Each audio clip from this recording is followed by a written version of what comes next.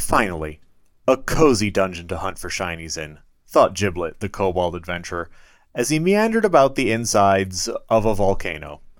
Long had he hunted for treasure to claim as his own, but his every attempt had been foiled by whatever higher powers he had unknowingly irritated. Until now. As he snooped around the base of an old volcano, he'd noticed the caravan of humans traveling to the top of it, with carts upon carts of shinies. Giblet's eyes had filled with mirth as he witnessed the unthinkable. The humans just dumping their heaps of treasure into the volcano. Who knows what madness had overcome them, but clearly fortune had finally smiled upon Giblet. It took him mere minutes to find a way into a series of deep tunnels beneath the volcano, and soon he spied his prize. The mound of discarded shinies sat upon a slab of hardened earth, surrounded by bubbling lava. Giblet considered how lovely this volcano was. Did he even need to steal these shinies? Maybe he could just claim this place as his lair. What a splendid idea, he opined as he climbed to the top of the shinies and sat on a suitably comfy spot. He closed his eyes and breathed in the hot fumes of the lava, relaxing in his throne of gold. Giblet only opened his eyes when he heard a gold coin clink as it fell off of his hoard. He saw the coin rolling downwards and off of a rocky ledge, falling into the lava far below. Wait. Why was the lava that far away? Was he moving? He glanced upward and realized with great horror that he and his shinies were about to be swallowed. Giblet had been in enough dire situations to know that discretion was the better part of valor. Whatever was in the process of eating him was truly gigantic and definitely not worth fighting. Giblet leapt from his jumble of treasure and bore witness to a truly fascinating sight. A monstrous, titanic, lava-loving turtle was eating his shinies. As he fell back towards the earth, his leap done with enough care to ensure he didn't land in lava, he got a full view of the creature before him, and discovered to his horror that the turtle did not have one singular head. It in fact had two heads, and the second one seemed rather put out by the fact that the first head had eaten all of the treasure. Giblet, still falling, waved his hands angrily in the air as the lava turtle's second head snapped out and gulped him down. A small compensation for what the first head had gotten. Hello, monster enthusiasts. This is Nicholas with Into the Dungeon, and welcome to a special reading from the Tome of Dungeoneering. The aforementioned lava turtle comes from an ongoing Kickstarter, Mortimizer's Magnificent Monsters of the Multiverse, by Happy Owl Games. Trent, founder of Happy Owl Games, has joined us for this episode to provide his unique insight on both his Kickstarter and the creatures he has crafted incredible miniatures for, such as the lava turtle. So let's dive straight into it.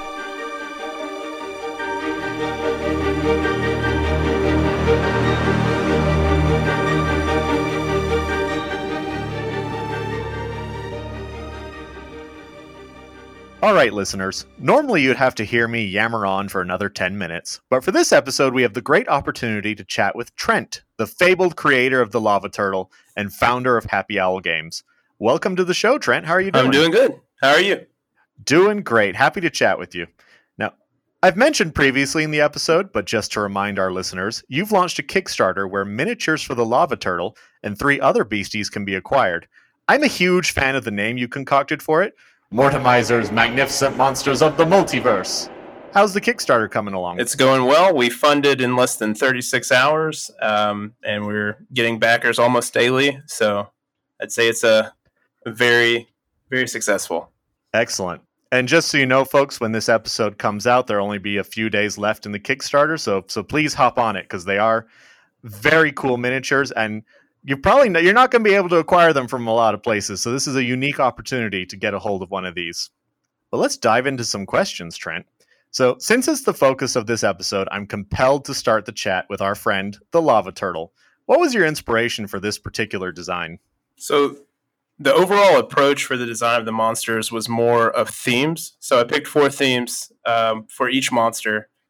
So we have two-headed monsters was the theme for the lava turtle, and I picked turtles mainly because I thought it would be really cool mechanically with their shell and doing some retracting with the heads, and then also I really like turtles, and then thirdly I see they're not very utilized, so they're underutilized in RPGs, so that's why I landed on a turtle for this particular design. And that's actually what attracted my attention to it as well. Is I was like, I don't get a lot of opportunities to use turtles, tortoises, anything sort of in that creature group with players. I think there's one in D&D, which is like the giant, like a giant turtle of some kind, a dragon turtle, I think. Dragon turtle, yeah. But it's uncommon to encounter that. But I particularly liked the way you wove a story behind the lava turtle. So like you talked about, it could be used, maybe the local community worships it and gives it gold, and that just sets up, there's so many things just off of that one line that you can do with a campaign. Okay, there's a local community, how did they find out about this turtle, what does the turtle do to them if they don't give it proper tribute? So talk a little bit to sort of, where do you start when you want to design a monster? You talk about themes, but with the other 3, where did you start? If you want to tell us and the listeners about those 3, that'd be great as well. So, like I said before, there's mainly 4 themes. So basically, it was 2-headed monsters, dinosaurs with lasers, avatars of fear, which is basically just a concept of fear becoming physical. So these are just like nasty monstrosities that basically are fear incarnate. And then the last one was constructs made out of souls. So I started with those 4 themes because when I started designing Mortemizers, I wanted to do 16 monsters, but I had to break it down to 4 just for monetary reasons and just scope of the project. But I definitely wanted to go in 4 different directions from the beginning. So basically, I just looked at those themes and decided what would be, if I was going to do one dinosaur with a laser, what would it be? A Triceratops, and then basically story-wise, those dinosaurs are made from an artificer that uses them to protect, his arcane vaults that have these very powerful artifacts locked inside of them. And then for the avatars, I basically just thought of what's the scariest thing I can think of, and a bear that can move like a spider is definitely on that list. I am slightly traumatized by your choice with that one, but the 4th and the last is a real runner-up for me in terms of my favorites. But you have to tell us how the name is properly pronounced for the Harvester. So it is Soul Forged Harvester. I was thinking of something else, but maybe no. But yes, let's talk about the Harvester. I don't know what my brain was on. So the Harvester is lore-wise is kind of enigmatic right now. So there's not a lot going on. That's kind of he's kind of the big boss of the campaign. Or this leg of the campaign, because eventually it'll be 4 legs of the campaign. But essentially it is a construct that starts off much smaller than it is in the model. And then as it terrorizes a plane of existence, it kind of gathers souls. And as you can see, like debris and shields from warriors that it's conquered, and kind of incorporates that as some kind of makeshift armor. And basically kind of the hook lore-wise is who made these constructs, and because Soul Forged is sort of a keyword that's going to be used in some magic items, and they're basically just magic items that have souls infused into them, like sentient weapons.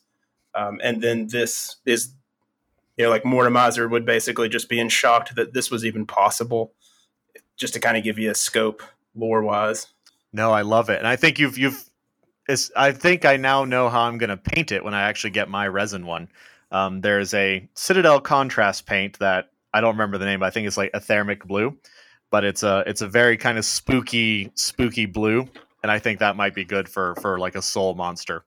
I think your default paint scheme is green for the souls, so I think either would be cool. Yeah, we actually flirted with blue or purple for the paint scheme when we were going, but when we were painting it, but the painter was just like, spooky green, that'll work.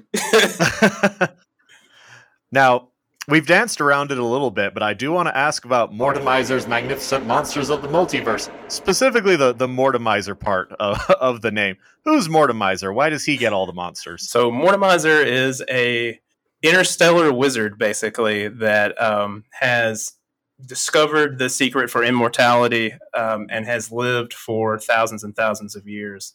And in order to protect this immortality, because it's not like a lich kind of immortality, there's really no drawback to his immortality. So to protect this secret, he's locked himself into a pocket dimension with his magnificent manor and menagerie.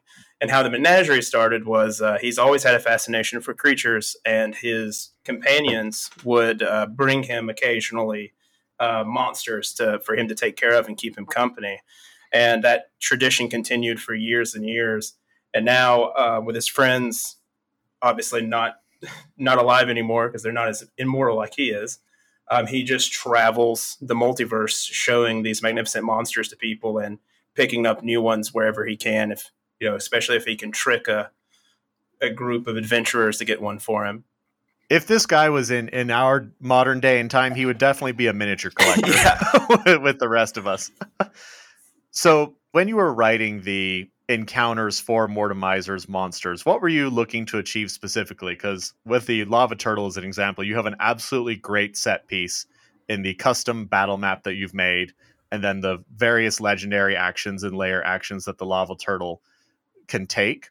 So what were you thinking about when you designed for each of the four, just to go with their theme, or were you looking for essentially a great set piece or someone to be able to drop into their campaign? So the motivation for the entire product was basically to make really awesome monster encounters at lower levels, because I feel like people who've been playing D&D for a long time can scale these monsters as they want. But, at level 5, if you start looking, at the legendary monsters, there's really only one in the base game.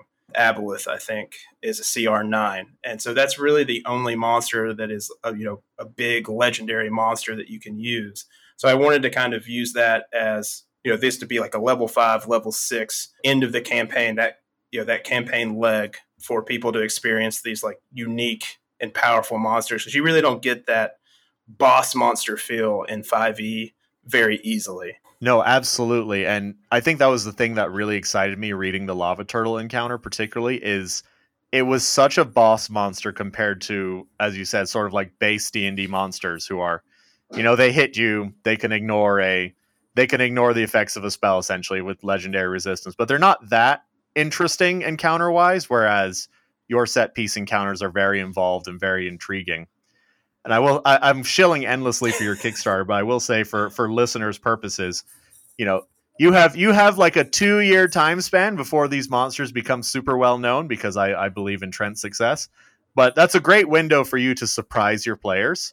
They're not going to expect the laser dinosaur. They're not going to expect the bear spider that's 3 times the height of a Goliath.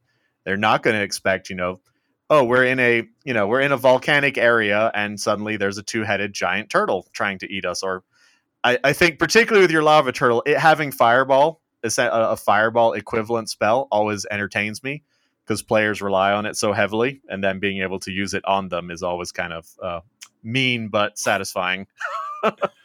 So I did want to ask, do you have plans to make your miniatures available for purchase after the Kickstarter, or is this a one-time deal?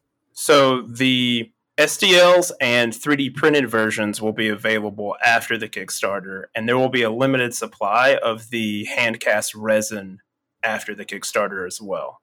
But after those the hand-cast resins are sold, that will probably be the last that we have those until the next Kickstarter. Definitely.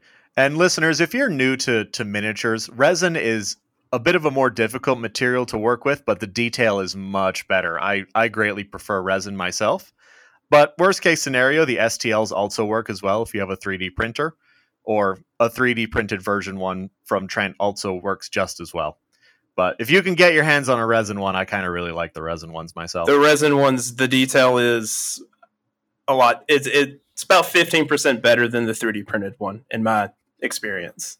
Yeah, I definitely agree. And so your Kickstarter has been really successful from my perspective. Hey, 100% funded alone is successful, right? and you've gone beyond that. So where do you envision taking Happy Owl Games from here? I think our first focus is to expand Mortimizers as much as we can, and then also start expanding our D&D content in general, or 5e content for legal reasons. But as far as the RPG aspect of the company, we plan on just creating more content in the Mortimizers multiverse, and then hopefully expanding out to the other 3 sets, and then also expanding more miniatures to go along with those first 4 monsters. So, creating a cultist for Arcursius, and creating, raptors with lasers on their head for the Triceratops and things like that. And then as far as the company as a whole, we're working on a couple of board game designs. We've got those in the early stages, and hopefully sometime next year we'll be able to take those to Kickstarter. I'm so excited, dude, because your designs are really genuinely incredible. And folks, I really encourage you to go just take a look at them if that's all you do, because they really are very unique and intriguing. So I do want to ask Trent, where can the listeners get a hold of you, or rather get a hold of what you're up to, news on your current whereabouts and so on? So the best place is Happy Owl Games Facebook. And also we have a Discord where we are doing beta tests, and you have access to all of the current stat blocks, and that is available on our Facebook page. Excellent.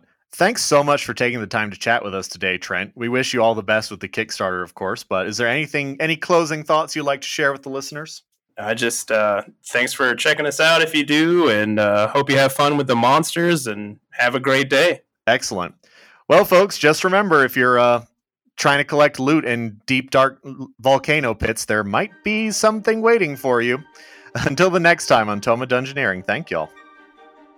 Thanks for tuning in for this special reading from the Tome of Dungeoneering. Now, as you all know, Into the Dungeon goes to great lengths to ensure your local lava turtles are kept satiated with a steady supply of treasure. If you want to ensure that no lava turtle comes knocking on your door looking for shinies to eat, you should like and subscribe to our content. You can find more information at patreon.com/intothedungeon and inthedungeon.com. We have also included links to Happy Owl Games, Kickstarter, Facebook, and Discord in our episode notes. You can, of course, also find them by searching for either Happy Owl Games or the Kickstarter itself, Mortimizer's Magnificent Monsters of the Multiverse. Alright, Giblet. Any closing thoughts? Stupid turtle ate my shinies. No pouting, Giblet. There's more shinies out there. On that note, see you at the next reading from the Tome of Dungeoneering. Hey, it's an owl bear.